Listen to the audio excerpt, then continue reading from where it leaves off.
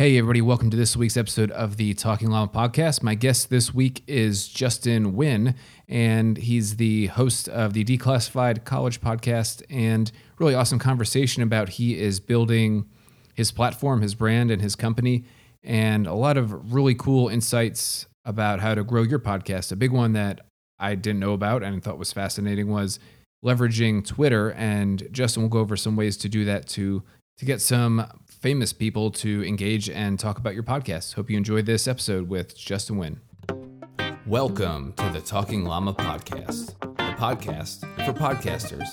Thanks for stopping by as we discuss all things podcasting, like gear and creative processes, even marketing and promoting your brand.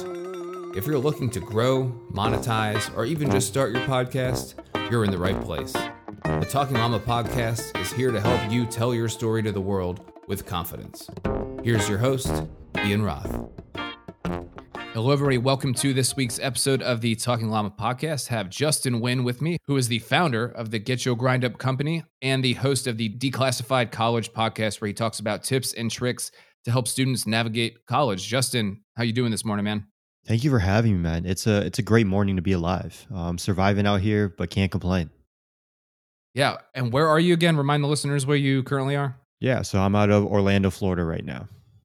Man, it's like beach season, and have a lot of the beaches opened up yet down there? Yeah, the beaches have started to open up, but the weird thing is they haven't opened up the parking.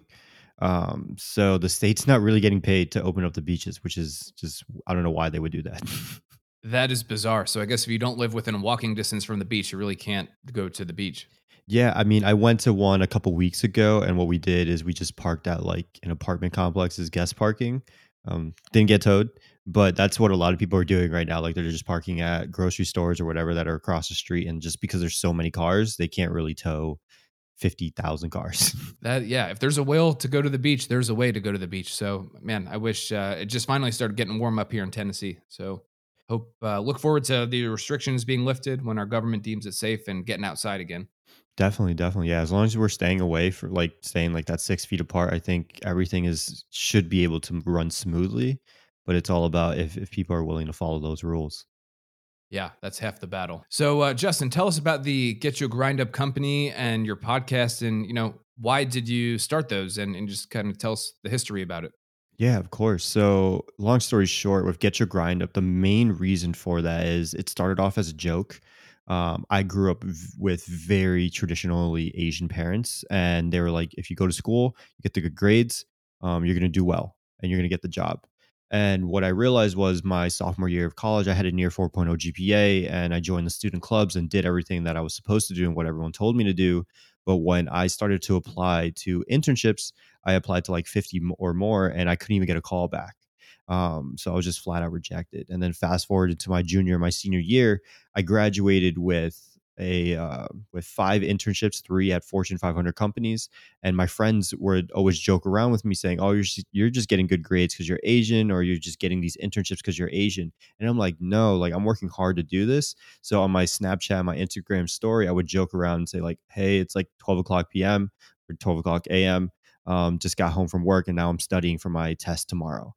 And I would say, "Get your grind up" at the end of it, sort of like as a motivational catchphrase. And it started to gain momentum. My girlfriend and my best friend from back home were like, let's turn this into something serious. And then so we did. We started the Get Your Grind Up podcast first. And that just recently ended with like 140 or so episodes. And that was geared towards more like the non-traditional path to success. Whereas with Declassified College, we recently just started that up in like the end of January, February of this past year. And it's already ranked as an iTunes top 100 podcast, and we think the reason is because we've shortened the episodes to 5 to 10 minutes rather than 30 to 60 minutes. And with college attention spans, it's helped out a lot on the viewership side. That is awesome. And one of the questions I usually ask is, have you kind of experimented in your podcasting career with episode length? And have you seen success one way or the other? And it sounds like kind of the gut feeling that I have, and from what I've seen with my podcast, is the shorter episodes tend to do better.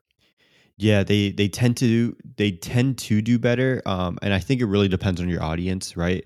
With everything going on right now, I don't think many people are listening to like hour, 2 hour, 3 hour long podcasts just because they don't necessarily have that commute anymore. And specifically for my audience, which was college students, they don't usually have commutes, right? Most of the times they're just walking across campus. Usually that might take 5, 10, maybe 15 minutes. So if you have a 30 or 45-minute long podcast, you're going to get very bored of it very quickly. Whereas if you're trying to speak to maybe a more older and professional audience, who, if you're trying to speak from, like, let's just say LA or San Francisco, and their commute to work is like an hour, 2 hours long, then you can probably get away with a much longer podcast. Yeah, those are all good points, Justin. And I'm fascinated because at going through college and kind of from us talking a couple months ago, there's very mixed feelings about is college worth it, that whole conversation. Have you gotten any feedback from your listeners regarding the content you're putting out? And if so, kind of what has the feedback been?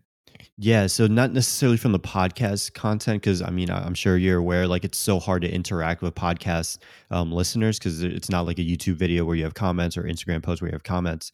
But with my LinkedIn content, when it comes to college, it seems to be kind of mix and match. For instance, my brother, he he was planning to take like 5 courses over the summer, I believe, but because they've moved it since online, he's dropped 4 out of the 5, and I think he's only taking one now. And that seems to be a very general consensus of a lot of people, is they don't really like the online template. And also from like the professor's perspective, I've even heard stories about professors just saying, "No, I'm not going to teach on Zoom. You're just going to have to do the work." So then that's where the value comes of, like, from the student perspective of, why am I paying for all this money for courses if I'm just literally um, doing some homework assignments online? Yeah, I mean, you can do that for a much cheaper option like University of Phoenix, where that's what you do. You log on, do some stuff, it gets turned in. Yeah, so that's a great point. Yeah, because I mean, what's the difference then of that and YouTube? You can even argue that YouTube would give you more value because at least you can see someone lecturing it, right? So that's where the huge disconnect comes, especially with my generation, because we're very like Google adapt and very YouTube adapt. We know what to look up, how to look it up. So a lot of students are starting to realize, like, well, what's the point if the person that I'm paying to teach me isn't even teaching me? Yeah, that is a very great point. And often oftentimes professors have been around a while and they're a little set in their ways, or how they kind of grew up in the school of academia. The information they learn and therefore teach might be a little outdated. And like you said, you can argue YouTube, millions, billions of videos on there, and the content's a lot fresher, a lot more up to date, a lot more recent. So yeah, you hit the nail right on the head, Justin. Yeah, 100%. I think the crazy stat with YouTube is, like, every single minute, 300 hours of video is uploaded to YouTube or something crazy like that.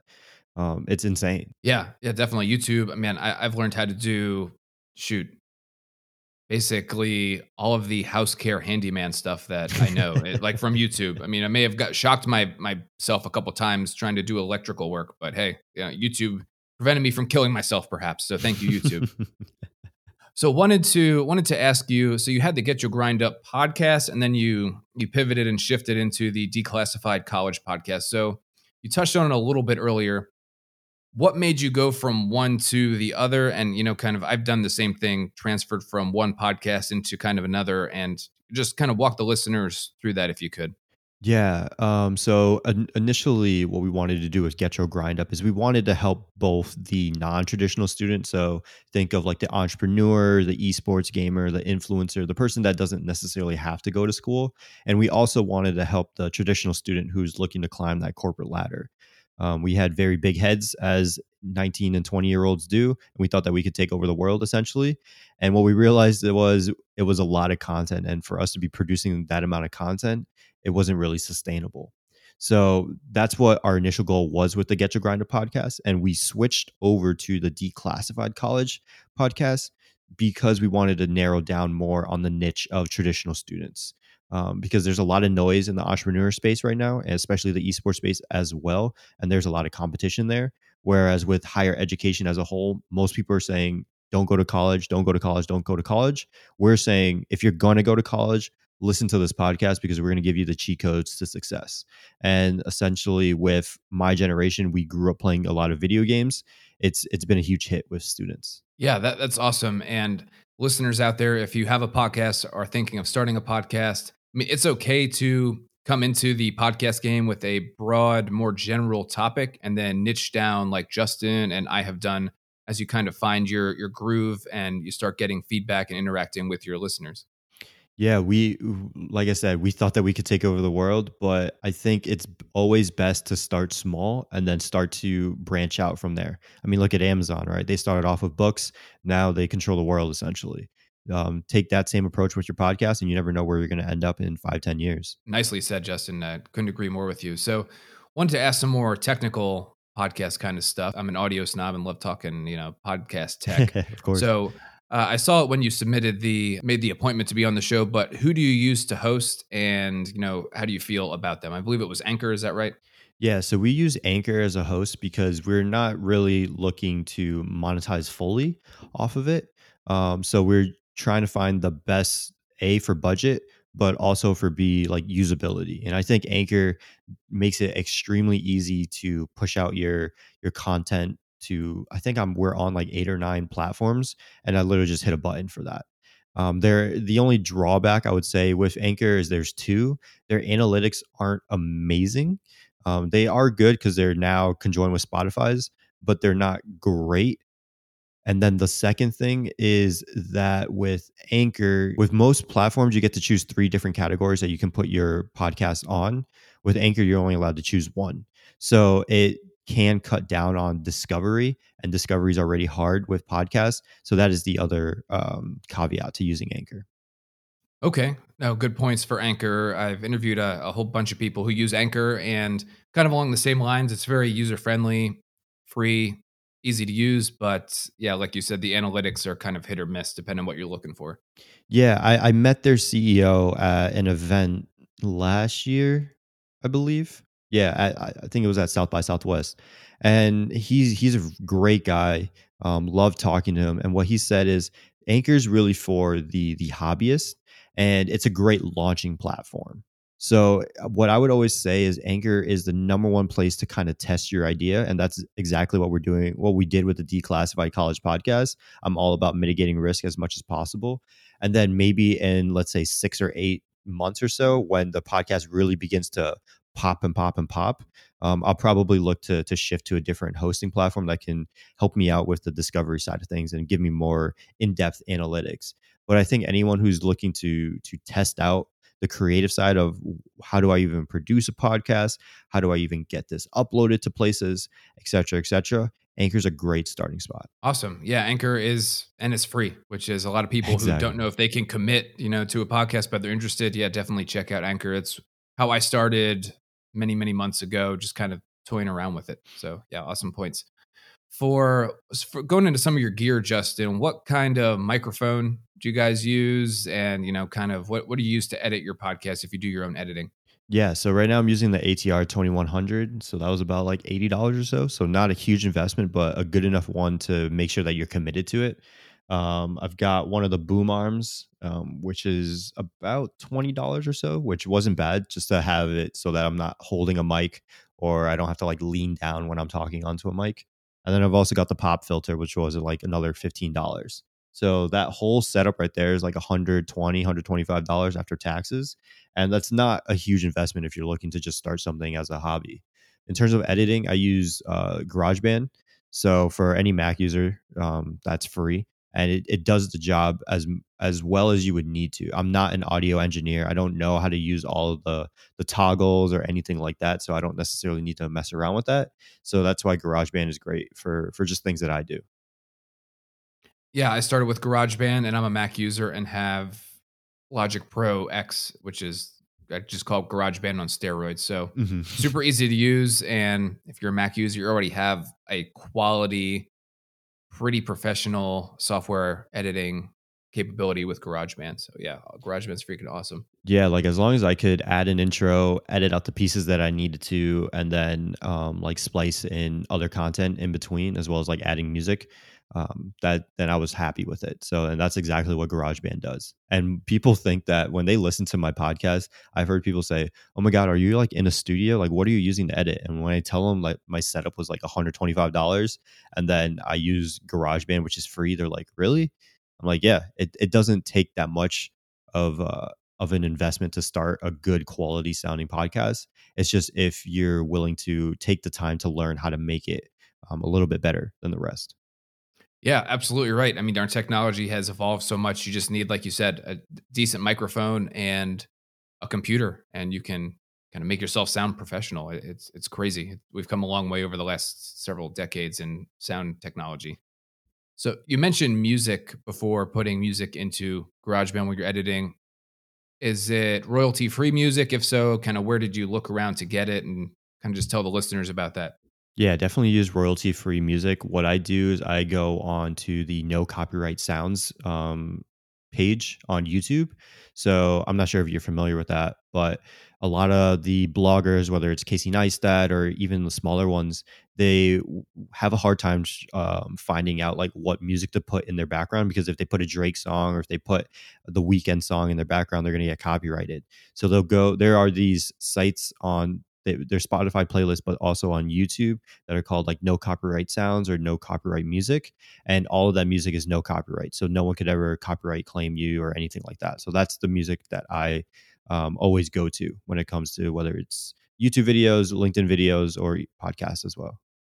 I've actually never heard of that. And yeah, I've been looking around. I found one. It's called Melody Loops. You have to pay for, I think, like $30. You get 3 royalty free songs, but I haven't checked out that YouTube capability yet. Yeah, YouTube, man. It just literally look up on their search like no copyright sound, I believe it is, and it'll take you to a page. It's got like hundreds of thousands, if not millions, of subscribers, because almost every blogger or vlogger uses that music on their stuff. And you just have to find like a YouTube video downloader.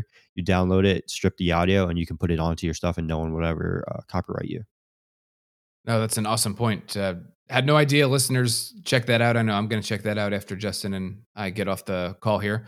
Awesome resource. So, going into, you said you weren't looking to monetize really right now, but have you considered getting any sponsors or trying to get any sponsors for your show? So with Anchor, they give you sponsorships. So sponsorships kind of come with you or to you. So we're running an Anchor sponsorship on our podcast just to generate a little bit of revenue. But we haven't actively gone out to find sponsors. It's actually funny because I've created a LinkedIn course, and we're actually reaching out now to like career development, podcasting, such, to create like an affiliate program. So I'm on the opposite side. Haven't heard back much, but we just started that program maybe like 5 or 6 days ago.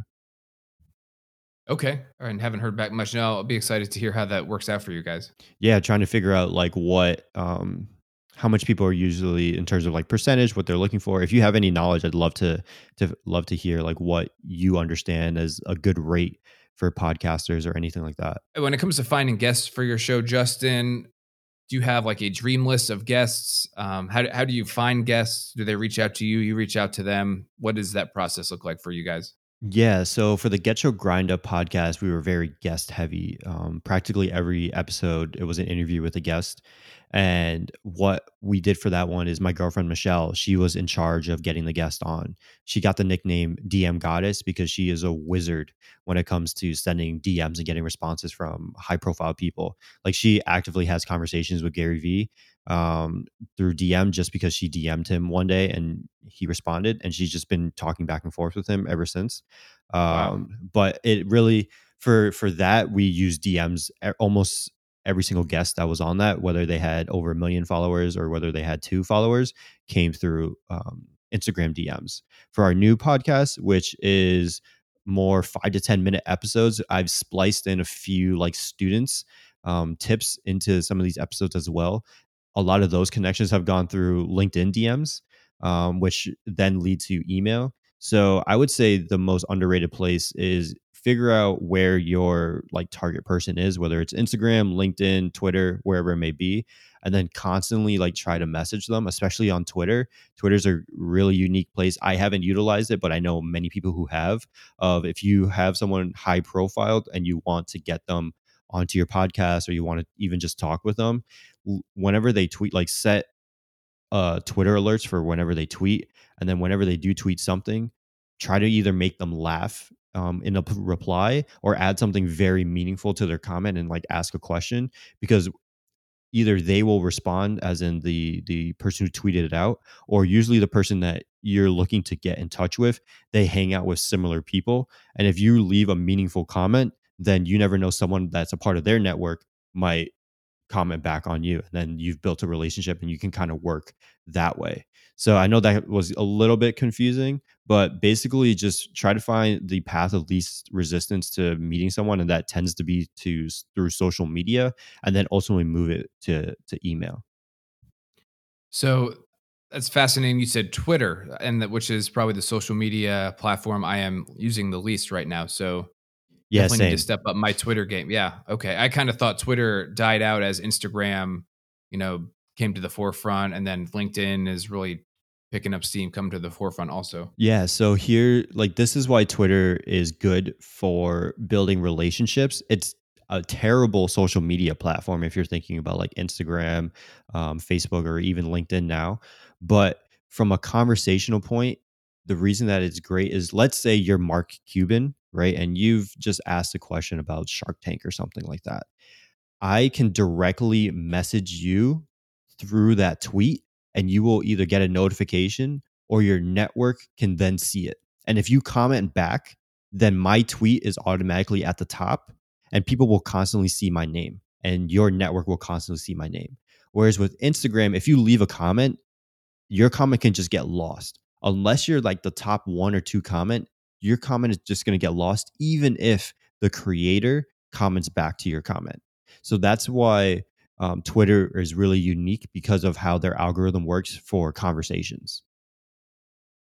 Fascinating. And man, I didn't even know you could set up like tweet alerts when specific people tweet and you get notified. Yeah, you got to hit that little bell on their profile. And I feel so old, man. I'm so out of the loop, man. And I'm a millennial too. That's embarrassing. And social media game is lacking. It's okay, man. Trust me. What The more and more I talk to people, whether they're young or older, surprisingly young people, they know nothing about social media. So you're definitely not alone. Even I'm Good. still learning. That makes me feel better, Justin. I appreciate it. So, as we're wrapping up here, we hit all the questions. I wanted to ask you some awesome stuff. Where can people find out more about what you're doing? Where can they find your online presence? I'd love to send them your way. Yeah. So if you want to learn about like the Declassified College podcast, whether it's for yourself or whether it's for like you have a kid that's in high school or college, I would say that's those people will probably get the most out of the podcast. Then feel free to look up Declassified College on any podcasting platform. And if I produce my most content on LinkedIn, so if you want to connect with me on LinkedIn, it's just linkedin.com/IN /JUSTIN GCGU. So connect with me on there. Let me know that this podcast sent you, and I'd be more than happy to connect and answer any questions if you have any about like podcasting or anything. Awesome, Justin. Well, it has been a pleasure to have you on the show, man, and hope to wish you the best of luck and hope to be in touch with you as you travel down this journey. Yeah, pleasure being on as well. It was great. Hey there, my llama friends. Thank you so much for listening to this episode of the Talking Llama podcast. If you want to learn more about Talking Llama Media, please head to our website at talkingllama.com. If you find value in this show, please subscribe so that you stay up to date with all new episodes. And if this content really speaks to you, share it with a friend or consider leaving a review. Doing this not only spreads the Talking Llama message, but who knows, could possibly help someone take their first step in starting their own podcast. If you really want to take your support for Talking Llama Media to the next level, I would be extremely grateful if you joined the Talking Llama herd and became a patron. We have 3 levels of Patreon tiers, all of which give you access to unique, additional Talking Llama content. Thank you so much for your support. Stay confident, stay creative, and most importantly, speak your legacy. See you next time.